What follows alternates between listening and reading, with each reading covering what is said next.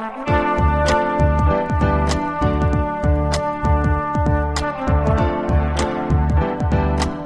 listening to the Co-Main Event Podcast. And now your hosts, Ben Folks and Chad Dundas.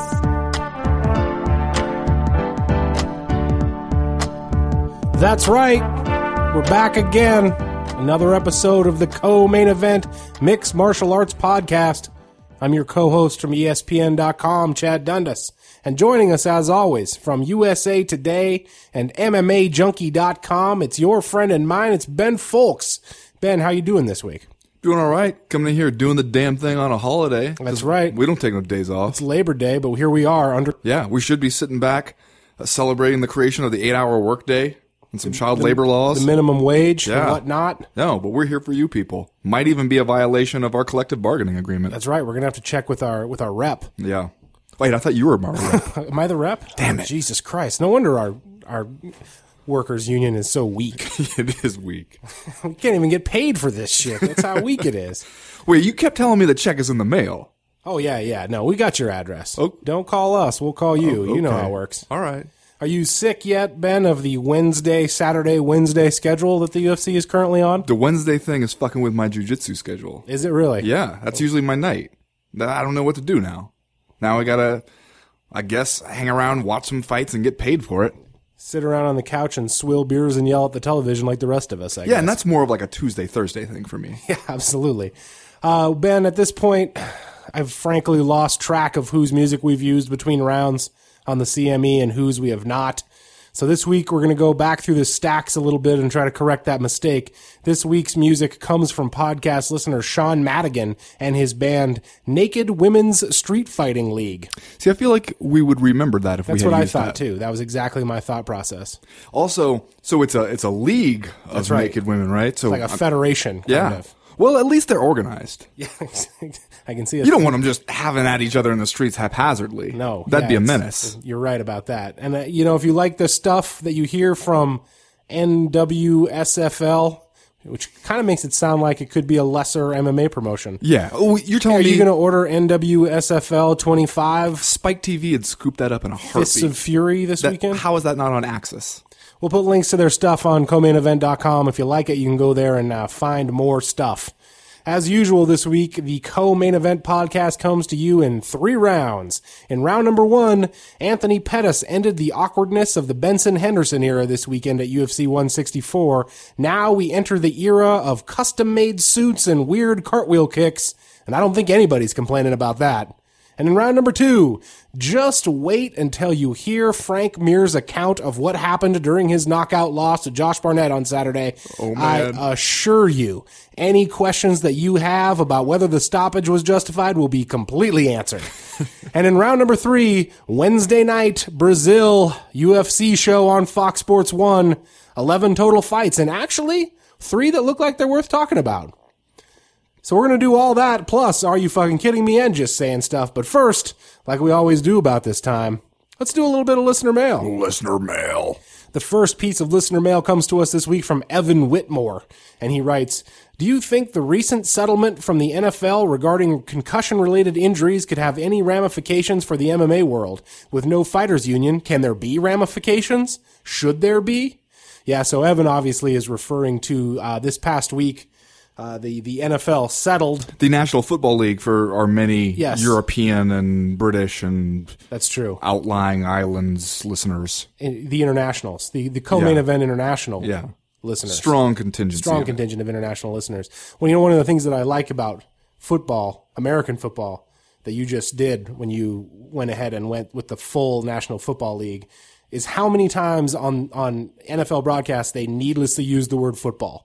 It's one of my favorite things about it, where they're always like, oh, this guy here, he's just a good football player. Look at him here. He takes the football. He's going to carry the football right through the middle. He just wants to put his football team in a position to make plays, help make football plays out Gotta there. protect the football to do carrying that. the football out there. Oh, he loses the football.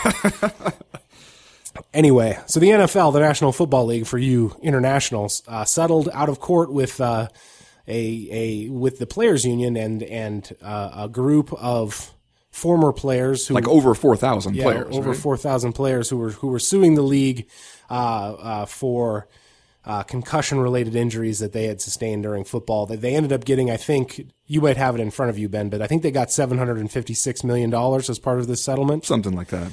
They had originally asked for $2 billion, but were sort of in jeopardy, I heard, of having parts of their lawsuit thrown out, so they decided they wanted to settle, and the NFL wanted to settle because we're about to kick off National Football League season, and A lot of football to be played. They didn't want every day for some former player's concussion-related sob story to be dominating the headlines. But, those people who are in the know here say that maybe the NFL got off a little bit easy. Yeah. And the thing is that I think would be difficult for if this were something like this were going to take place in MMA is, for one thing, you just have a lot fewer people. There's just not enough people that kind of get that critical mass of number of people to go after the league or whoever's in charge. But also, one of the big things about this lawsuit was that they alleged that NFL teams had ignored signs of concussions, sent guys back into the game, cleared guys to play, even though they knew the potential long-term effects of concussions, and for a long time that they concealed that concussions could do these things to your brain and that had this long-term damage that a lot of players were suffering and dying from. Basically, that they knew and didn't tell the players, told the players they were better off than they were. That seems like it would be a difficult thing. Like, how are you going to sue the UFC when it's, a state athletic commission that gives out the medical suspensions? I mean, the UFC has every once in a while, like that situation with DeMarcus Johnson, where right after his suspension ended, the UFC signed him to fight like days later, something like that. But even then, it's really tough to put too much of that on the UFC because, as Dana White likes to remind us, they're regulated by the government, man. The all caps government. Yeah. Yeah, and I think you would run into a problem if you ever tried to do this kind of lawsuit with combat sports in general, just sort of like a common sense problem, even though I don't personally ascribe to this way of thinking. Like, some people are being assholes about this NFL settlement, just saying, the guys who played football knew what they were signing up for. They knew it wasn't really good for their brain, et cetera, et cetera. And I think in football, you can kind of make the case that our understanding of brain injuries and exactly how bad for your brain it is to play football has really, made a lot of strides forward in recent years. I think in the past in football, we've had this idea like, a guy gets his bell rung. It's not that big of a deal. Guy shaken up on the play. Yeah. We're only now starting to comprehend exactly how much damage it's doing to guys' brains. I think just from a common sense standpoint, and like, you're going to get the personal responsibility people would come out of the woodwork if you tried to file a lawsuit like that about combat sports, because, hell, man, you get punched in the head. There's no way you looked at becoming a professional boxer or MMA fighter and were thought, oh, man, I can do this and get away scot-free. Yeah. No way this could have potential negative consequences for my brain. You're right that there would be a problem like that. And fighters are independent contractors and not employees with collective bargaining agreements and all that like the NFL players have. So there would be a lot more hurdles for them to face. Mainly, though, I'm just curious to see, as the crop of fighters who were in MMA when it was a real sport, the Chuck Liddells, the guys who kind of came after that first wave, and were in it long enough for a really good competition to kind of shape up. I'm interested to see how they fare going into their 50s and 60s, because we talk about how safe MMA is, but the truth is we don't totally know, because there's just not enough, like, long enough timeline and enough data yet for us to really tell that. Yeah, and one of the scary things, and this, I guess, is where I get into my Labor Day spiel, is that whenever you watch a report about this NFL concussion lawsuit and they talk to players, you inevitably will hear at least one of them say, look, I know that this thing that I'm doing is not good for me, but I'm consciously making the decision to sort of trade my future health for the future of my children and maybe even my children's children. And hell, if you're getting paid NFL money, maybe even your children's children's children. In MMA, guys aren't making that much money. There's a very, very few guys that are making that kind of money. Where not a whole lot of guys making children's money. That's right. Barely making children's money. Barely making baby mama money, I would think, for some guys. So, I mean, that's kind of frightening to think, is that like these guys are doing this thing that we can just look at it and from the eye test tell it's not good for your brain. And not a ton of them, I think, are going to have millions and millions of dollars to fall back on and to leave for their families when they're done. So just something to think about, I guess. Not to mention, try going out and buying your own private health insurance when you're 55 and, your primary occupation. Try buying it when you're 30 and you're a professional fighter. Right. I would assume that the healthcare or health insurance companies don't line up to be like, oh, you're a professional fighter? Awesome. We would love to insure you. Yeah. You're not actually going to be using this, though, right? Like, you're just going to be like everybody else and sit on your ass and not use the service that we provide for you. Anyway, the second question this week comes from Mike Moore. He writes, so, do we need a team alpha male guy to win a title before we declare Dwayne Ludwig is the most influential coach of all time, or can we just go ahead and call it now? I think we can all agree that no quote-unquote new coach has done so much to change and improve the complexion of a team ever.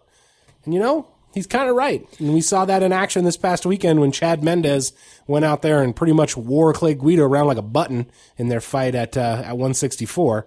And I got to say, if you had come to me and said, Chad, pick one sort of aging fighter that you think is going to go join a team as a coach and if not completely turn around their fortunes, like improve their fortunes like tenfold and pretty much go undefeated since he comes into the picture, I would not have chosen Dwayne Bang Ludwig right off the top of the list. But maybe that shows more my,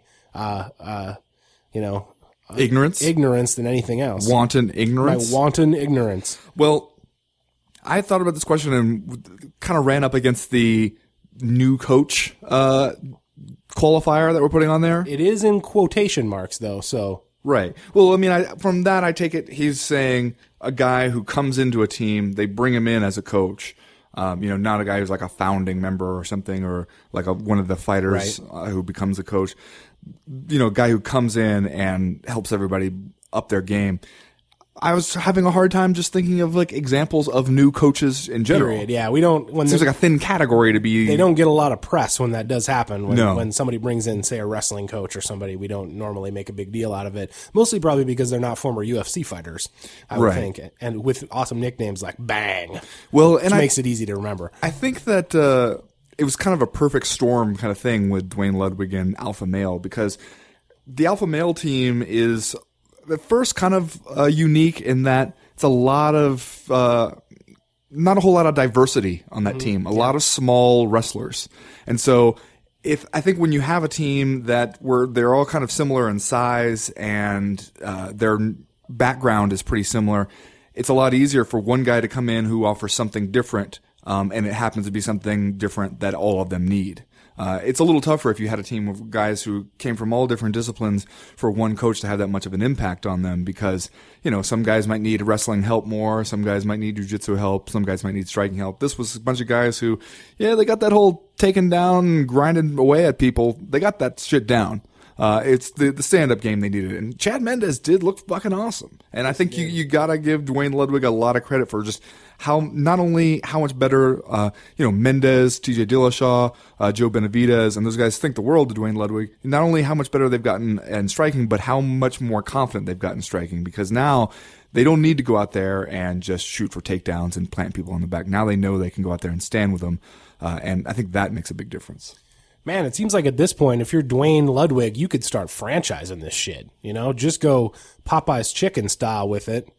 Go to a team, set up shop, bring your Dwayne Bang Ludwig coaching kit with you, pop it out of the box, improve their record to like 8-0 over 6 months. Then you move on to the next town, man. Or plan B, just open an actual Popeye's Chicken, because those do well. That would probably do okay. No, man, but I've just got this vision in my head of Dwayne Ludwig just living out of an RV, just driving around with boxes full of the Dwayne Ludwig coaching kit in the back, going from gym to gym, like just changing people's lives. Old-timey, display case, suitcase kind of deal, like the old traveling salesman would have. Exactly. Yeah.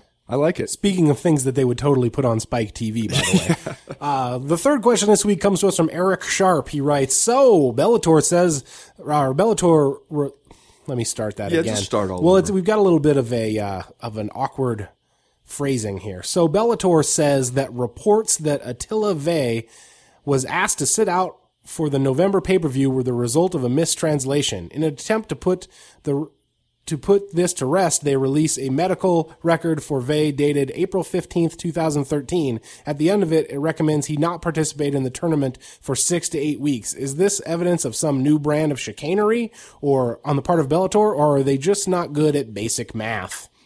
You know, if it's not some skullduggery on Bellator's part, if Bellator really is totally guiltless and all this stuff, man, are they ever unlucky. You know, because doesn't it seem like some shit like this is always happening with Bellator? Yeah, well, this is at this point, it's just like a one thing after another kind of feel for Bellator when you see this news come out. And didn't it come out this at kind of like an awkward time this week? Like I saw it on Twitter just as we were sitting down to watch one of the 15 UFC events that took place this week. But yeah, when you see the headline, it's almost like this kind of stuff keeps happening to Bellator, or man, why I always getting fucked type situation. But also, like, you sort of believe it, right? You're like sort of conditioned to believe it just because of all of the other, for lack of a better term, stupid stuff that Bellator has done recently. Yeah, well, and to me, there's something weird about saying, hey, that interview was mistranslated, and also, here's the medical report, proving like that he's injured. Kind of I didn't borrow that dish and that dish was cracked when you gave it to me kind of thing. Like the mistranslated, taken out of context thing, we all know everybody loves to fall back on that. Taken out of context basically means didn't realize I was going to get in trouble for this. And the guy who is the editor of the site that did the initial story says, no, anyone who actually speaks Polish or Slovakian can listen to this and tell clearly what he's saying is that he's not injured. And then you match that up with this medical report, which just looks kind of weird to begin with and is from April, thinking, yeah, I don't know why that should keep him from fighting in November. I mean, even if he was injured in the middle of the summer, how can you say necessarily that he won't be ready for November?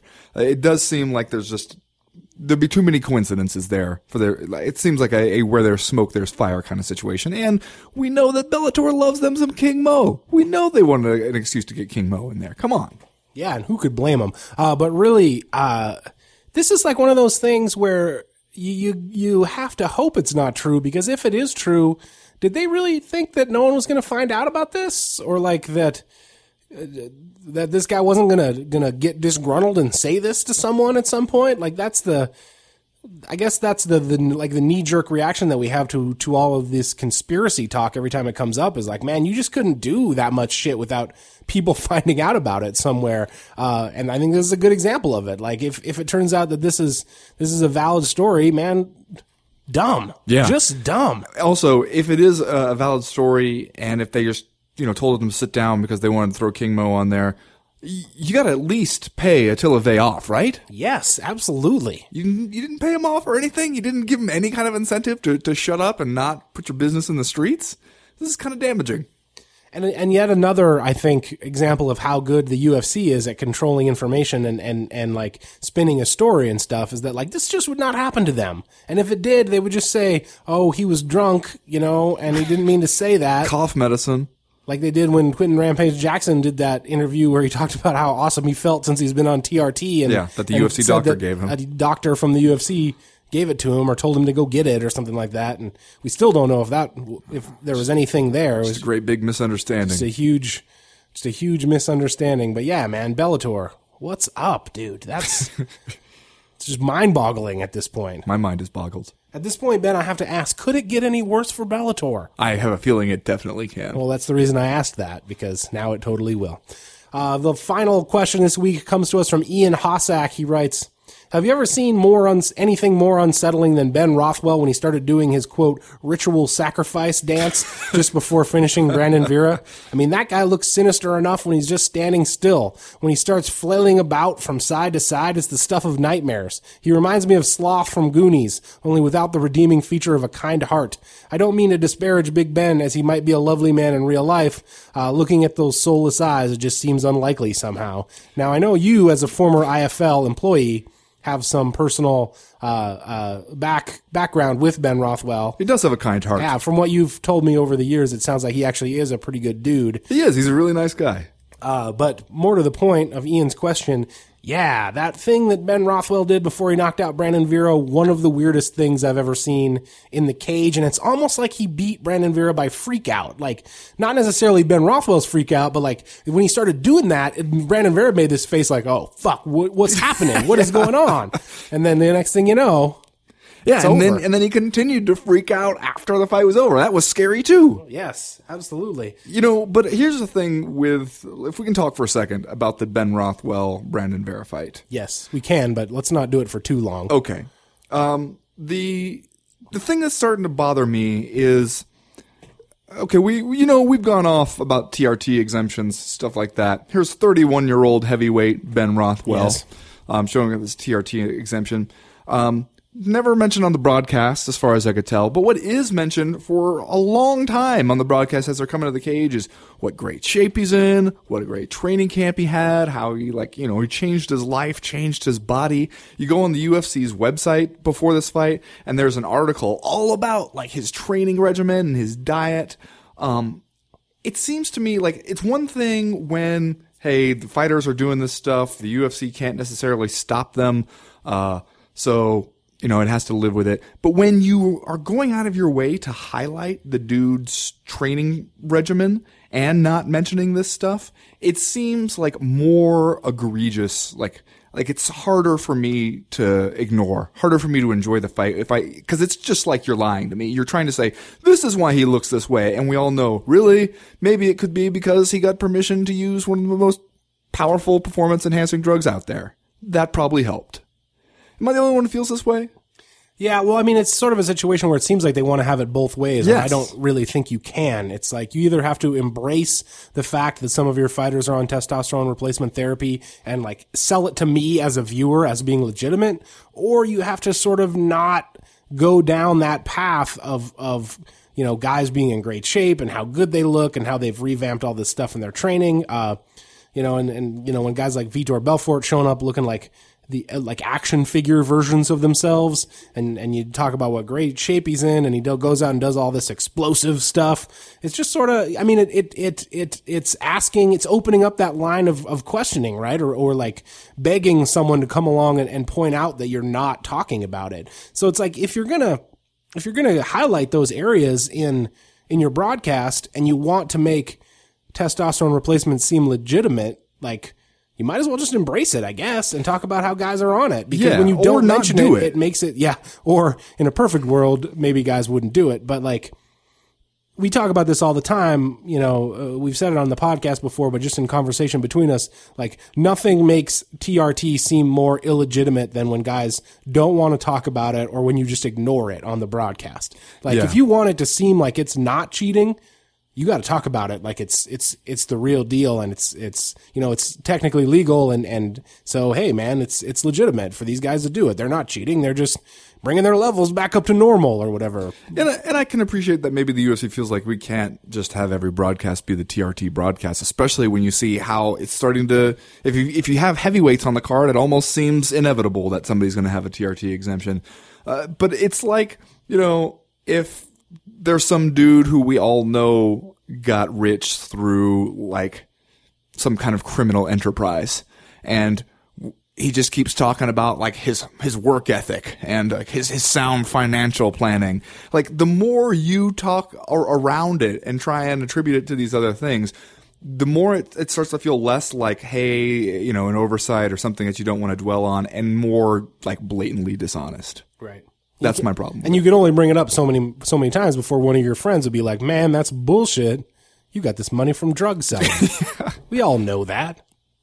Anyway, that's going to do it for listener mail this week. If you have a question, comment, concern that you want to air to the podcast for future weeks, you know how to do it. You can go to the website, comainevent.com, and click the link in the top right-hand corner of the screen that says email the podcast.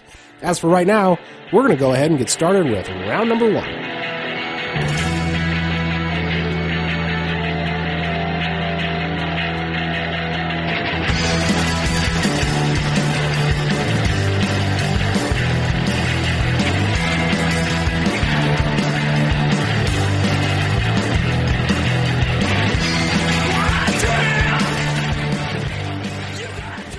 Well, Ben, I keep going back and forth in my head about which division I think is the best in the UFC right now. And it's got to be either welterweight or lightweight.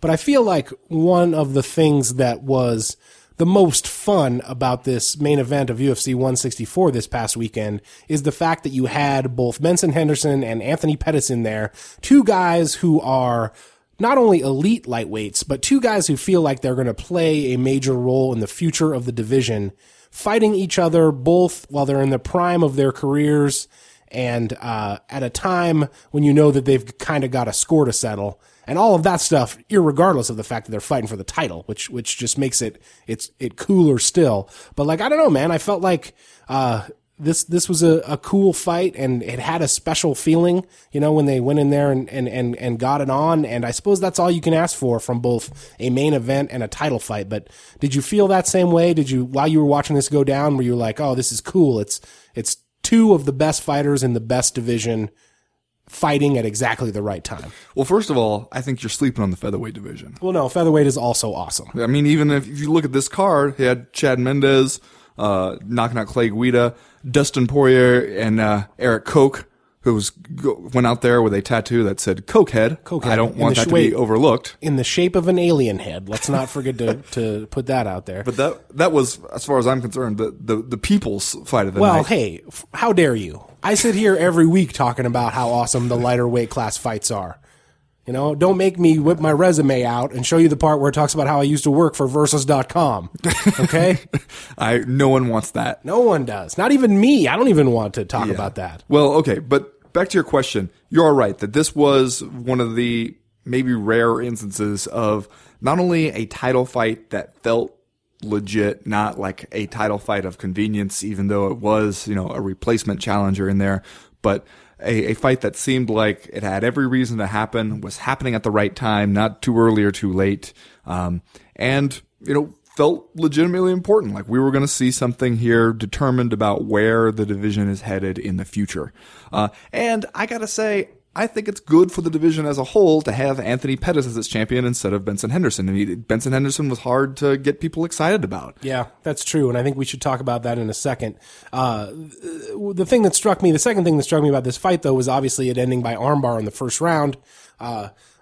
Ironic, I guess, since Ben Henderson came out with his gi on and his black belt shorts, and they talked up how he had just gotten his Brazilian Jiu-Jitsu black belt before this fight, as if we have not previously made it well established that the MMA gods are vengeful, spiteful gods who cruel senses of humor. Will have you lose by straight armbar if you do that, if you come out there with your black belt shorts on. But more to the point, I don't think anyone really expected this fight to end either that abruptly or via submission by Anthony Pettis. I think we were all kind of expecting a more drawn out, lengthy affair that would go, you know, if not the full 5 rounds, certainly a kind of turn into a slobber knocker, I guess you could say. We got a couple emails this week from people saying that they felt like it was underwhelming at the end because, you know, they just kind of went out there and then boom, Anthony Pettis armbarred him in the first round. It was over. Well, and the reaction was really weird. Benson Henderson's reaction was really, because first of all, you couldn't see a tap or anything. It was a verbal one. You couldn't hear it on the broadcast. But also, like, when he acted like he got tapped out in training. Yes, he acted exactly like he got tapped out in you know, the first roll of the day, like, and it was just like, and he kind of got up and like did a little bounce around, like, all right, I'm warming up. Let's go for real now. Yeah, exactly. He looked like he was like, all right, let's go again. Yeah, you got me that time. It's like he was doing the Brandon Vera. Oh, you got me this time, Jones, but the next time. Yeah, that seemed like just initially a strange reaction from a man who had just lost his title. I mean, it seemed to be a little bit in shock maybe afterwards. Yeah, you could tell that it kind of set in for him they were actually wrapping the belt around Anthony Pettis' waist, and he started to make, once again, that face like he didn't want to cry in public. But let's talk about this because it in a lot of ways felt like a fitting end to the Benson Henderson era that he sort of reacted that way because like you said at the top of the round, this is a guy who the MMA community at large, it felt like never really warmed up to his title reign. And I think that happened because of a lot of different reasons. First of all, obviously because he was involved in so many really razor-thin decisions that a lot of people, including myself, thought should have gone the other way, and also because he kind of handled it a little bit awkwardly the entire time he was champion. And look, Ben Henderson seems like a super nice dude, and I don't want to sit here and bury him on the podcast. Oh, that means you're about to just do this, that. At the same time, he did act a little bit awkward the whole time he was champion, like where he did the thing where he told the media he didn't really want to talk, and he would do all of his talking in the cage. And then, after that one fight, he yelled through the cage at them that he would do his talking in the ring and that stuff, which also his only clear-cut decision win while as champion. Right. But that just kind of made it feel like he didn't fully either understand or embrace what his role was supposed to be as champion. And so, he had all of these sort of like awkward moments, like with the thing with the toothpick and all of the close decisions and his like kind of unwillingness to embrace the role as champion. And then he goes out and he loses by armbar, and his immediate reaction is sort of like, oh, whatever, let's go, we'll do it again. And then he gives like the most technical breakdown of the fight possible in his post-fight interview with Joe Rogan, which I actually thought that actually made me like Ben Henderson more, because I was like, all right, well, he's got a kind of a good attitude about it. He's already scheming about how to get back in there. Yeah, but you're right. And I feel bad saying things like, well, Anthony Pettis is better for the division as a champion. He's better for the UFC.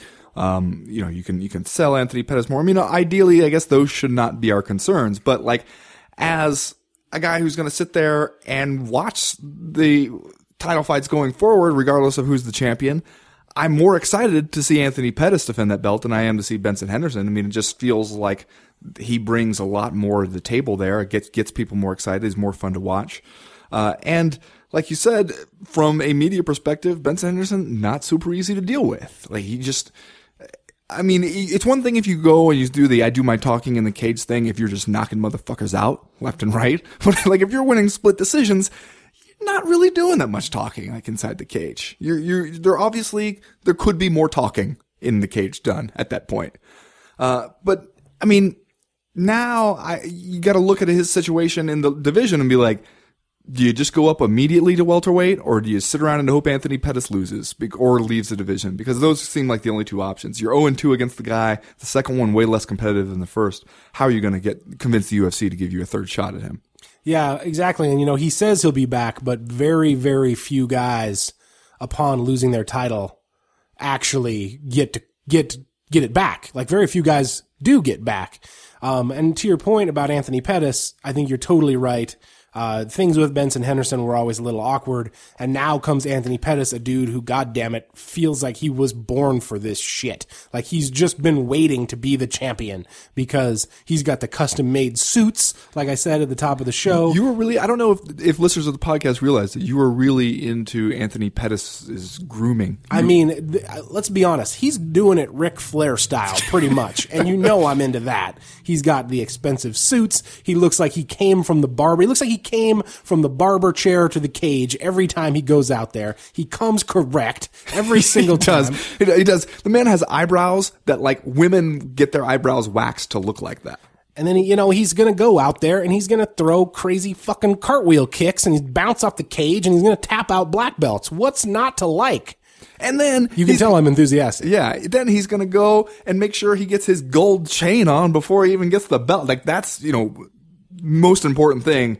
Get your chain. Yes, and also punk out his brother, his little brother, which I think was something we would all do if we got the chance to do it on pay-per-view television. Yeah, absolutely. I feel like though now that he's champion, you got to upgrade that chain, man.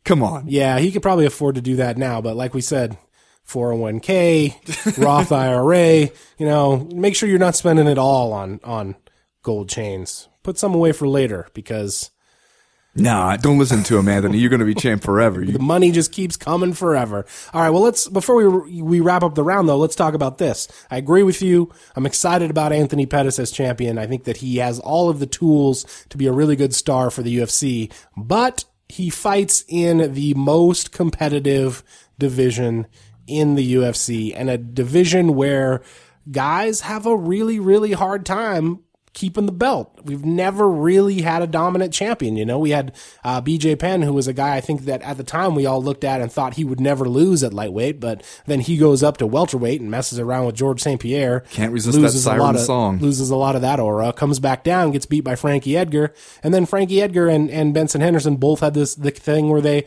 got involved in a lot of really close fights and eventually lost the title. So you've got a 155-pound division, which is full of sharks, frankly. New guys popping up every day trying to take your belt, and you've never really had a guy who's been able to keep it for that long. So I guess my only question about Anthony Pettis is he going to be capable of holding on to the belt long enough in order to become a big-time star?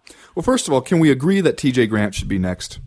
I Yes. know it's fun to talk about the Aldo super fight thing. It is year of the super fight, and it's running out rapidly. But God damn it, give TJ Grant his shot. And the guy should, the lightweight champ should defend the belt at least once before he starts talking about moving on to take on champions from other divisions. Yeah, I mean, it's possible that the UFC, feels like it has a marketable fight in Anthony Pettis versus Jose Aldo, and also, well, hell, man, they told us this was the year of the super fight. They haven't had any yet. It's possible they feel a little bit of pressure, they need to have at least one damn super fight before the end of the year. But you jumped the gun a little bit on my "Are you fucking kidding me?" for this week. But oh no! Since you did, we might as well segue seamlessly into the "Are you fucking kidding me?" segment of this week's podcast. And Ben, this week, just like you said, my "Are you fucking kidding me?" is that the ink isn't even dry on Anthony Pettis' win over Benson Henderson yet, and it already feels as though we're laying the groundwork to screw TJ Grant out of his lightweight title shot. As you just said, a lot of the talk here headed out of the Henderson fight is about Anthony Pettis fighting Jose Aldo and Anthony Pettis challenging Jose Aldo immediately after he wins the title. And then you've got the UFC president, Dana White, comes out and he sets the trap by saying, yes, that Jose Aldo's management is making it look like he's scared of Anthony Pettis, and of course, because they're fighters, Anthony Pettis or Jose Aldo's management immediately plays right into Dana White's hands by responding by saying, "No, we're not. Yeah, we're not scared. We'll fight him anytime." And we said this weeks ago when the conspiracy theorists first started postulating that Pettis would step in for Grant against Henderson. Now we all know how this works. If Pettis goes down to have a super fight with Aldo, the delay is going to make it so TJ Grant is going to have to fight somebody else in the interim. And he's going to lose that because that's how it works. So this week, man, are you fucking kidding me? Just give TJ Grant his lightweight title shot already. Fucking kidding me? Are you fucking kidding me? Like you said, somebody on my Twitter pointed out that Dana White basically just incepted Jose Aldo. That's exactly how it works. My "Are you fucking kidding me?" goes out to Soa Palele, who, Chad, as you I'm sure saw in the Facebook main event, beat Nikita Krylov kind of by TKO due to neither guy could really lift his arms anymore. Apathy, I think it says. If you look up his official record, it says win, TKO, parenthetically, apathy. Wasn't a great fight. No. Both guys got pretty exhausted, and yet somehow made it to the third round, way up there on the Coleman Index the whole time. And afterwards, so the Hulk took to his Facebook page to explain that he had broken a rib just before this fight, didn't want to pull out of it, so got in there anyway and hurt it almost immediately, which then made it hard to breathe and made him a lot more tired than he would have been. But in explaining this, he wrote, quote, "Nothing was going to stop me from stepping back into the octagon. I just needed painkillers to get me through the fight, or a cortisone injection." That is spelled quarter as in the coin and zone as in Z-O-N-E. Cortisone injection. Dr. Gordon advised not to go with the cortisone injection as it would hinder my ability to feel any injury if it was caused during the fight. Cortisone. He means cortisone, I think. I hope, because I've never heard of a cortisone injection. Well, that at least it sounds like it's not too bad for you because it's just a quarter zone. It's not the full zone. Yeah. Even half a zone would be rough. Yeah, that might set you back, but just a quarter zone, no big deal. You probably drive home after that. You fucking kidding me? Quarter zone. Come on, man. Now, Krylov, his nickname is Young Al Capone or Al Capone? I think it's just Al Capone. That's just an awesome nickname. Now, see, that one, I feel like I know this goes against exactly what I was saying about the guy being Ozzy Osbourne. If your nickname just is the entire name of a famous person, somehow you get away with that, I think. It kind of makes it criminal that his theme song is not Young Al Capone by Rancid from their second self-titled album, I think. Yeah, that's what you want to seize on here? No, the thing I would like to seize on is that when he wore that fedora to the weigh-in, and Dana White just couldn't even hide his disgust. Like, he looked at him when they went over to do the stare down like, man, don't get too comfortable. And you're our Facebook main event. Well, that's going to do it for round number 1. We will be right back with round number 2.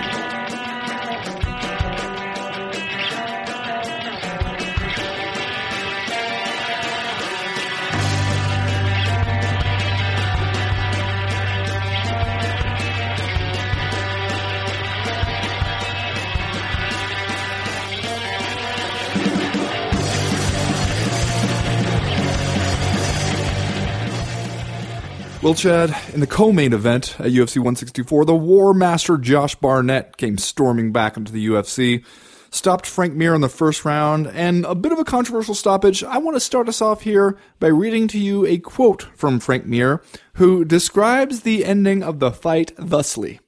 Quote, I took the knee, and I remember going, shit, I'm in a bad position. So that's why I dropped my other knee out from under me, so I could drop to the ground and make sure I didn't take a second one. I didn't belly out, I didn't flatten out. I actually tried to redig my underhook so that I could get a single. That's his description of what happened after he was kneed in the head by Josh Barnett? If that's what Frank Mir thinks happened at the end of that fight, it was stopped on time. Absolutely. Because that man suffered brain damage. Good and justified stoppage, because... yeah, when you hear from the loser of the fight and he just clearly has no idea what had happened during the end game stage of the fight, I gotta say, pretty good stoppage by the referee, even if he's taking a lot of flack for it, and the UFC president went 4 exclamation points on Twitter on saying that it was a ridiculous stoppage. I don't know, man. I always come from the point of view that if you don't want to get your fight stopped, don't get kneed in the head and then flop onto the ground like a sack of dirty laundry. That was strategic. He dropped his knee out from under him to avoid taking another knee. Yeah, you can clearly see that if you go back and watch the replay, that while in the process of tumbling to the mat like a sack of potatoes, it's like a dirty Frank laundry. Mir was trying to swing a very strategic underhook in there in order to nullify Josh Barnett's offense. Which, had it worked, would have been a really interesting strategy. It's the just act like you got knocked out strategy in order to win your fight. Yeah. Surprised we don't see more guys go for that. Yeah, well, maybe we see why now. I was a little bit upset at how many people used but look, Frank Mir's comeback submission wins over Nogueira and Brock Lesnar. Like, they use that as evidence that, well, hey, if Frank Mir has breath in his damn lungs, you cannot justify stopping the fight because, hey, he had a couple come from behind submission victories. I don't care about that. I mean, what do you want the referee to do there when he sees the guy get kneed in the head and just flop right down to the mat? Like, that's a reasonable assumption for him to think, that guy is hurt. That guy is unconscious. That guy is not in the fight anymore. I mean, he was able to pop back up afterwards, but if you're the referee and you got to make a split-second decision there, hey, sure, he could have let him go a couple seconds, but it looked like Barnett is just going to put some mean, just hammer fist, big ass paws on his face, and it's only going to get worse for him. I don't know. I'm a little disappointed to see that kind of take over the story of that fight. One of the things that I feel like is really unfair whenever we get into these discussions of the stoppages, and obviously there are bad stoppages in MMA, but we so oftentimes use information that was not available to the referee at the time to be like, oh, that was a terrible stoppage. Look, Frank Mir was able to stand back up and protest it, furiously after it happened. Well, fuck, man, the ref, the only thing he's got to go on is the fact that Frank Mir, a heavyweight, got kneed right in his head by another heavyweight and then collapsed like a dead person. Like, that's all that dude has at that moment. He can't fast forward and watch the reaction and then go back and say all right, well, I'm going to let Frank Mir get punched twice more then before I stop it. Yeah. Well, okay, so let's talk about Josh Barnett here for a second. Because War Master is the back. The War Master, who comes out, by the way, has maybe the greatest sponsor banner we've ever seen, because Yes, the barbarian cartoon drawing of Josh Barnett. I really hope that this becomes a trend, that instead of this stupid thing where guys have like photos of themselves with their arms crossed on their sponsor banner, because especially we see it when you're standing in front of it anyway, so we already know what you look like. If everybody had like an illustration of themselves in some like fantasy world setting on their sponsor banner, that would be awesome. That would be awesome. And that is where Josh Barnett is one up on the competition, as usual. And let's not also forget about the awesome Josh Barnett t-shirt that Eric Paulson was wearing while they came down to ringside, that looked like something that you would buy at the merch booth from Ozfest in 97, when you went there to see Manowar or whatever, and bought this t-shirt. What did it say on the back? It said something did it say death is the currency of victory? I believe that is what it said. Something like that. Which I'm really, something on that It's vein. better than the Bad Boy logo. Let's just say that. By the way, Eric Paulson is a hilarious and weird dude, for MMA fans who don't know, and longtime bro of Josh Barnett's. Also, he's the one who, when we went shopping for a jacket with Josh Barnett in Cincinnati, started telling me and the salesman this story about how he choreographed fights on Baywatch. Awesome. I would tell that story too if that was true about me. Yeah. Josh Barnett took some flack for wearing the tiny Vale Tudo shorts into the cage, but as far as I'm concerned, that shit just completes the look. Like, you're going out there as an old school brawler, very skilled brawler, with a barbarian on your banner and your corner man wearing a heavy metal t-shirt with your name on it. Yeah, man, it's cool with me if you want to wear the Vale Tudo shorts, because that's just it's part of your gimmick, man. Yeah. Like, you'd rather see Josh Barnett go out there with a knee-length pair of dopey-ass board shorts? No, I don't want to see that. Let's be real. Josh Barnett is not going to, look good in any, he doesn't have that cut physique. He's not a Czech Congo, doesn't look super spectacular getting off the bus, as Chad Dunnis would say. Looks the part. He takes his shirt off and it's it's a Will Ferrell sketch, kind of. But then he just goes out there and does the damn thing, so hey, he might as well just throw aesthetics out the window at that point. Yeah.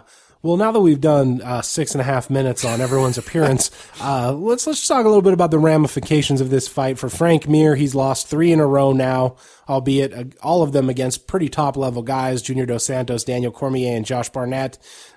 Before this fight, Dana White was talking about how he wouldn't be surprised to see Frank Mir walk away if he ended up losing this fight. Obviously, he did, but in a way that kind of gives him that fighter's out to be able to say, I had him right where I wanted him. Yeah. If only I hadn't been suffered to become victim of this terrible stoppage. What now for Frank Mir? I mean, he's talked in the past about going to light heavyweight, but that just doesn't seem really possible, given the fact that one of his legs appears to weigh, 190. So I don't think he's going to get down to 205 anytime soon. Does Frank Mir have a lot left? Does he have what it takes to stick around the heavyweight division, or what do you think would you like to see from him? I would think this would be the point where Frank Mir should consider seeking his fortunes elsewhere. Because, and we talked about this before, how you can kind of do this to any fighter if you want to go back through his record and pick it apart. But okay, he's lost 3 in a row. Then he has that one to Nogueira where he was basically knocked out and got the submission. Before that, he out-wrestled a Roy Nelson who claimed to have pneumonia after that fight in a pretty boring decision. Before that was the extremely boring fight with Cro Cop where he got the knee there at the very end, but Dana White was so displeased with it, didn't even give him the knockout bonus, even though his was the only knockout.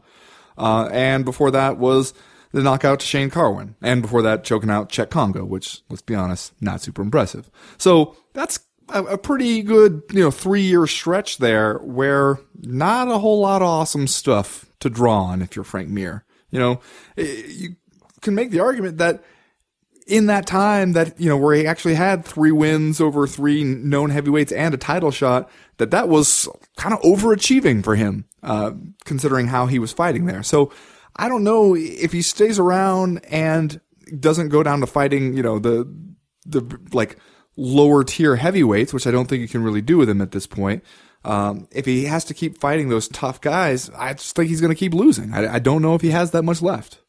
Yeah, wow, you just did make it seem just bleak for Frank Mir. I did. I mean, again, you can do that to most people. Yeah, you can. And let's do it to Josh Barnett because it's only fair. Because Josh Barnett now is sort of the exact opposite position that Frank Mir is in. We talked last week about how this Frank Mir fight would be a good litmus test for him coming back into the UFC for the first time in a decade. Obviously, he passed really, really impressively, I thought. And now he's won 10 of his last 11 fights. At the same time, though, if you start to go back through those fights, just like we talked about last week, you can kind of do the same thing about Josh Barnett's wins and say there's a lot of Nandor Gulminos and Geronimo Dos Santos and Mighty Mo fights in this last 11 fights that Josh Barnett has won. So great for him to get back into the UFC. Great for him to beat Frank Mir. But also, what do we expect now moving forward from the 35-year-old War Master? Well, I think that in retrospect, his decision loss to Daniel Cormier looks a little better. We know that now that Cormier is going to be a factor in whichever division he ends up sticking around in. So if that's your one recent loss, I don't think that looks too bad for you. At the same time, it does make it seem like there's got to be if Daniel Cormier goes out there and beats you, would you fare any better against Cain Velasquez? Probably not. But I think Josh Barnett gives anybody in that division a fight. I mean, I think if you put him in there against Cain Velasquez, he's probably going to be there all 5 rounds. He may not win that one. But I think his particular skill set is a problem for a lot of heavyweights because he's big enough that you're not going to push him around, and yet he's not one of the towering, slow guys who just looks to land one bomb. He can submit you. He can stand there and strike with you, and he can out-wrestle you. I think that he is a problem for just about anybody in there. Yeah, I think so too. I think he's a good addition. Obviously a guy who knows how to talk the talk and then gets in there and backs it up. Certainly during his recent career, more often than he has failed. And I think, if he can continue to distance himself from the sort of cloud of performance enhancing drugs that has dogged him since his 2 positive tests, that he could be a good and contributing member to the heavyweight division. We'll just have to see how it shakes out. You had guys, Ben Rothwell calling out Travis Brown, right? Is that what happened after his fight? And then Travis Brown kind of LOLing in response. So, Josh Barnett probably missed an opportunity to call somebody out after this fight, since that's what we were all doing, both on the prelims and on the main card. But yeah, I think it'll be super interesting to see what happens with him as we move forward. You can never have too many heavyweight contenders because God knows you need them. Yeah, absolutely. Well, should we move on? Yeah, let's. Do you want to just go to round number 3, or you express some interest in doing tips for the well-rounded fight fan this week? Well, I have a tip for the well-rounded fight fan. Go for it. I know you don't because your life is empty and empty and miserable, just a husk. That's right. And you don't do anything. But I've recently been reading the work of Nelson Algren, whose book of short stories, The Neon Wilderness, is fucking fantastic. And it's the kind of thing where I, for one, can't just believe that no one told me about Nelson Algren sooner, especially because once I get to the point where I realize, wait a minute, you have a short story about a hooker who marries a Cherokee prize fighter? Why? People know me and know what my interests are. Why has life been keeping that from Why them? would they not have told me about this much, much sooner? Because obviously that's right up my alley. And he has a ton of stories like that are awesome in this book. And, if you're like a fight fan, Nelson Algren has some of the best fight fiction around. And he has several of his short stories are essentially fight fiction. So if you like reading stuff, if you like awesome stuff, if you want to go back and, read some literature that you didn't hear about in school, probably because it was just too fucking awesome, then I recommend Nelson Algren's The Neon Wilderness. The Neon Wilderness by Nelson Algren. My tip for the well-rounded fight fan this week is the series of detective novels by the author Benjamin Black, which is the nom de plume of the award-winning novelist John Banville. He's got a detective novel series about an alcoholic coroner in 1950s Ireland that is just awesome. The first book is called Christine Falls, and I'm sure that you could either find it at the library or at your local bookstore. There's no bookstores anymore. I think that there's 5 books in the series now because one just came out, and I have not read it yet. but I don't think that I've recommended those on the podcast before. If only there was a list somewhere where I could look to confirm that. But, since you put me on the spot here and decided to call an audible and go with this, I'm going to go ahead and recommend those. Start out with Christine Falls by Benjamin Black. Alcoholic Irish coroner, huh? That's right. Well, just playing right to the stereotype. Look, man, you're the one who just recommended a short story about a hooker marrying a prize fighter. It's awesome. It sounds awesome. Anyway, that's going to do it for round number 2. We'll be right back with round number 3.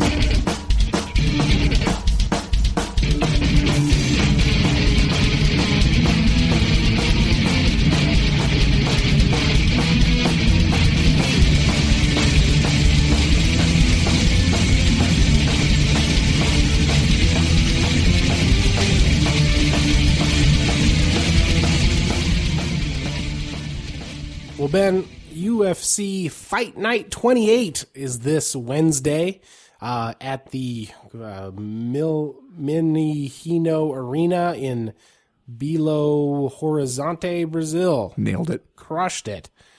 And, as we've come to expect from these midweek Brazilian Fight Night cards, there are a lot of Francisco Trinaldos on this card, a lot of Peter Hallmans, a lot of Tor Tronigs, Marcos Vinicius, Edmilson Souza, that's actually an awesome name, Ali Bagatinov, Lucas Martins. Oh, I nailed that one. That one was good work. That one was easy. Good work. More to the point, though, Ben, your top 3 fights on this card actually seem interesting and worth our time. So let's spend a little bit of time talking about those. The main event, I guess, is Glover Teixeira versus Ryan Bader in a fight between one guy in Bader that we thought could have been a contender at light heavyweight, but has had a rough go of it here and there during his career, and at this point kind of seems a little bit like an also-ran. And then you got Glover Teixeira, I think the guy that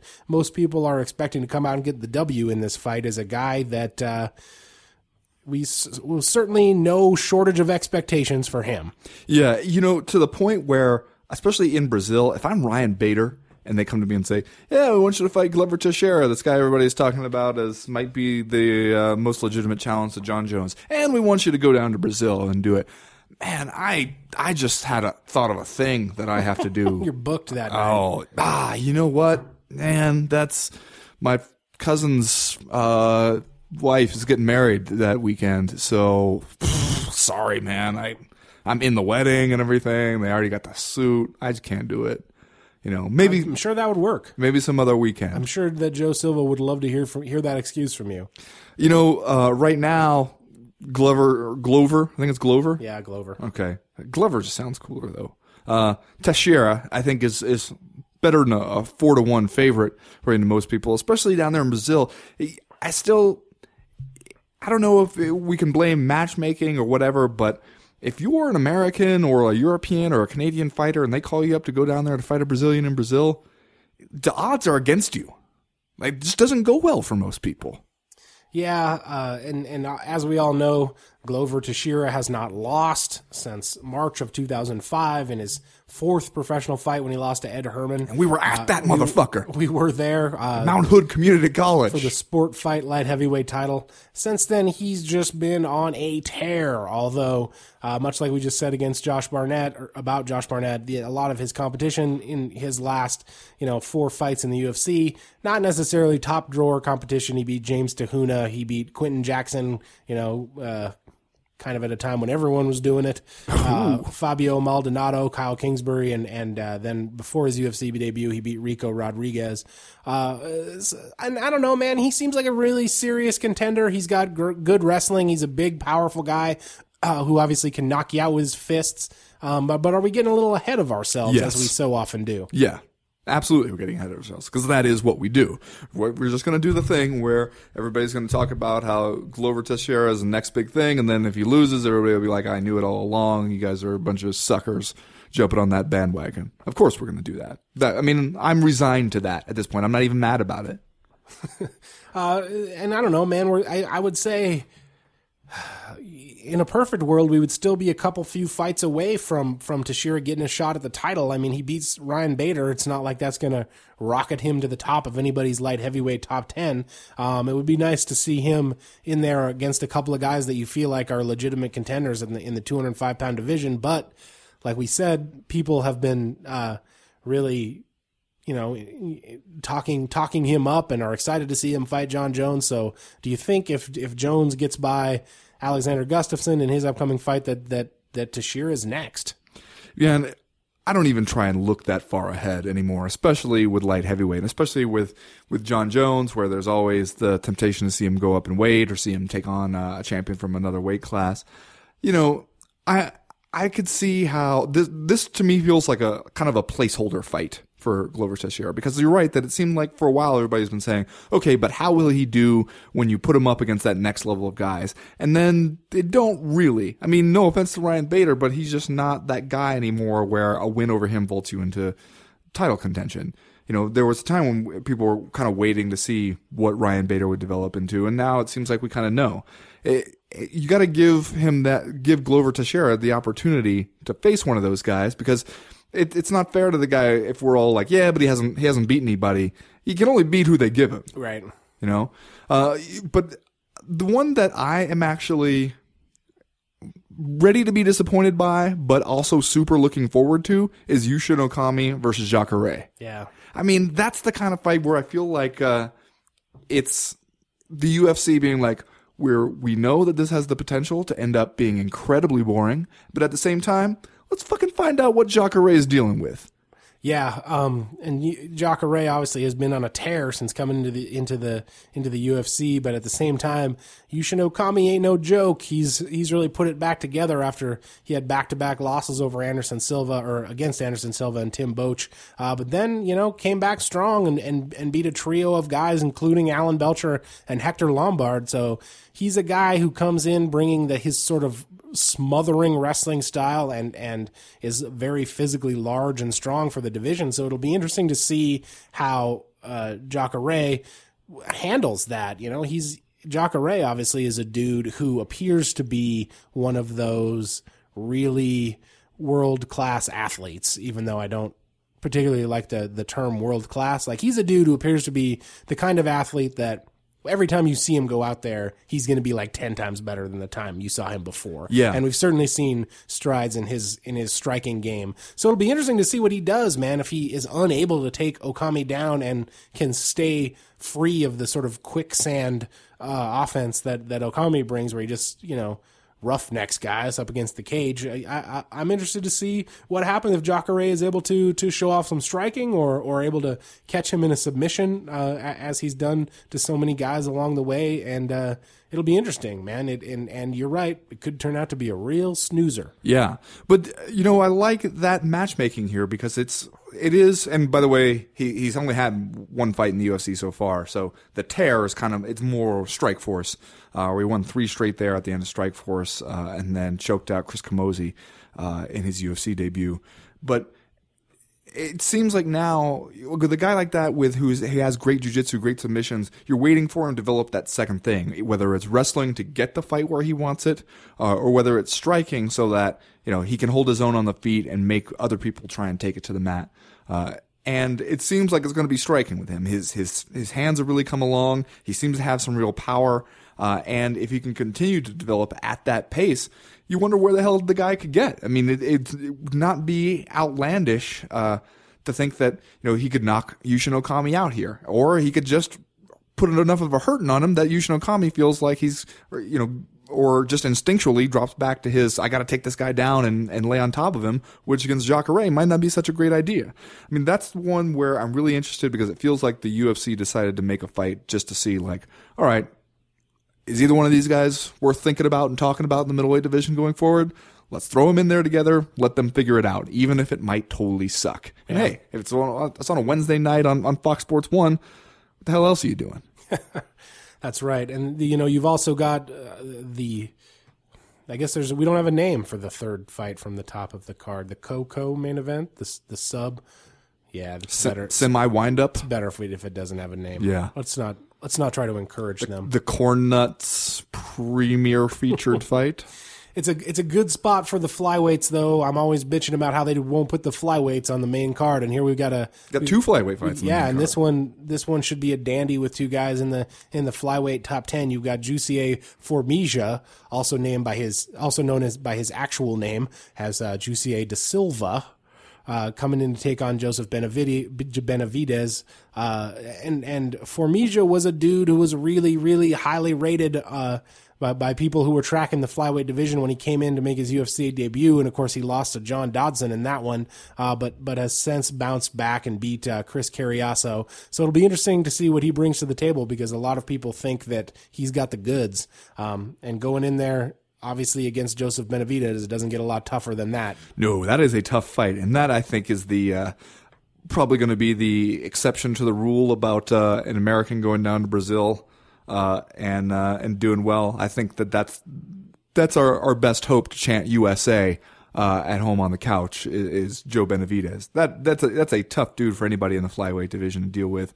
And got the backing of top quote unquote new coach Dwayne Ludwig. So plenty to be excited about there. But man, you look at this card and you're right, the top 3 fights, all good fights. Kind of surprising for a midweek free fight card from Brazil, but God, does it drop off a cliff after that? Yeah, it really does. This is the kind of one where you just want to set some kind of alert on your phone to tell you when it's the last hour of the broadcast or something. Like wake me up when Joe Benavidez is making his walk to the cage, kind of thing. You're telling me that you don't want to tune in to the preliminary card to see Keith Wisniewski fight Ivan George? That is what I'm telling you. Keith Wisniewski out of Portage, Indiana, the Polish connection. He's going to make the trip down there to Brazil. At least it's a name you can pronounce. Yeah, I'm pretty sure I nailed it. All right, well, Ben, let's do Just Saying Stuff, and then we'll get out of here for this week. Just Saying Stuff, the part of the podcast where Ben and I both make statements that we are then not asked to back up or defend in any way because, we're just saying stuff. Just two guys in a room, just saying stuff. No one's listening. No. Just us, just talking. Just a couple guys. Just going to keep it between us. What's your Just Saying Stuff for this week? John, my Just Saying Stuff, I know you saw when the camera panned into the crowd in Milwaukee and a dude, I guess wagging his tongue is the best way to describe it. I've seen it. I've seen it on the internet since. Clearly in town for biker-related activities. There in the crowd, having just a hell of a time, and really making the most of his few seconds of camera time, which was ill-advised on the UFC production team part to begin with. I'm just saying, I think the CME may have found its mascot. Oh, wow. I'm just saying. Well, we've been looking for a while, so that's good that we got that taken care of. Yeah. Now we can move on to new business. We can put him on the website, and then, that's kind of our spirit animal right there. That does seem like he embodies our spirit, especially the part about riding a Harley. Yeah. Yeah, that's us all right. Just wagging our tongues. You can't tell me that guy doesn't have a van with a bumper sticker that says Wine and Diner 69er. You can't tell me that. There's no way. Dressing up for him is throwing on his FBI t-shirt. Female body inspector. Dressing up for him is putting on a shirt with sleeves. Ben, I don't want to bring us way down at the end of this co-main event podcast, but as I'm sure you know, former WBO heavyweight boxing champion Tommy Morrison died this week at the age of 44. 44! After a long battle with illness. And those of you who are old enough no doubt remember that during the early 1990s, Morrison was one of the most famous fighters alive. He beat George Foreman to win a piece of the heavyweight title, and he starred opposite Sylvester Stallone in Rocky V. Which, thanks to the existence of Rocky Balboa, the subsequent movie, is no longer considered the worst Rocky movie. That's right. In other words, Morrison had a career that was plodding along more or less in the same trajectory as the top stars of today's mixed martial arts world wish their careers would go. He had championships and movies and crossover success.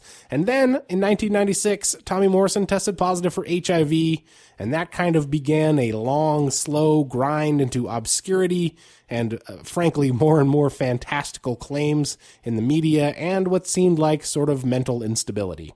I don't know if there's a lesson in that, because some guys are just going to make good choices and some guys are going to make bad choices. But my God, man, to go from heavyweight champion of the world at age 24 to dead 20 years later, it just is a reminder to me that let's never forget the terrible toll that these lifestyles can inflict on some people. And let's never think that the people that we are cheering for now can't wind up like Tommy Morrison, because they totally can. I'm just saying. That is fucking depressing, man.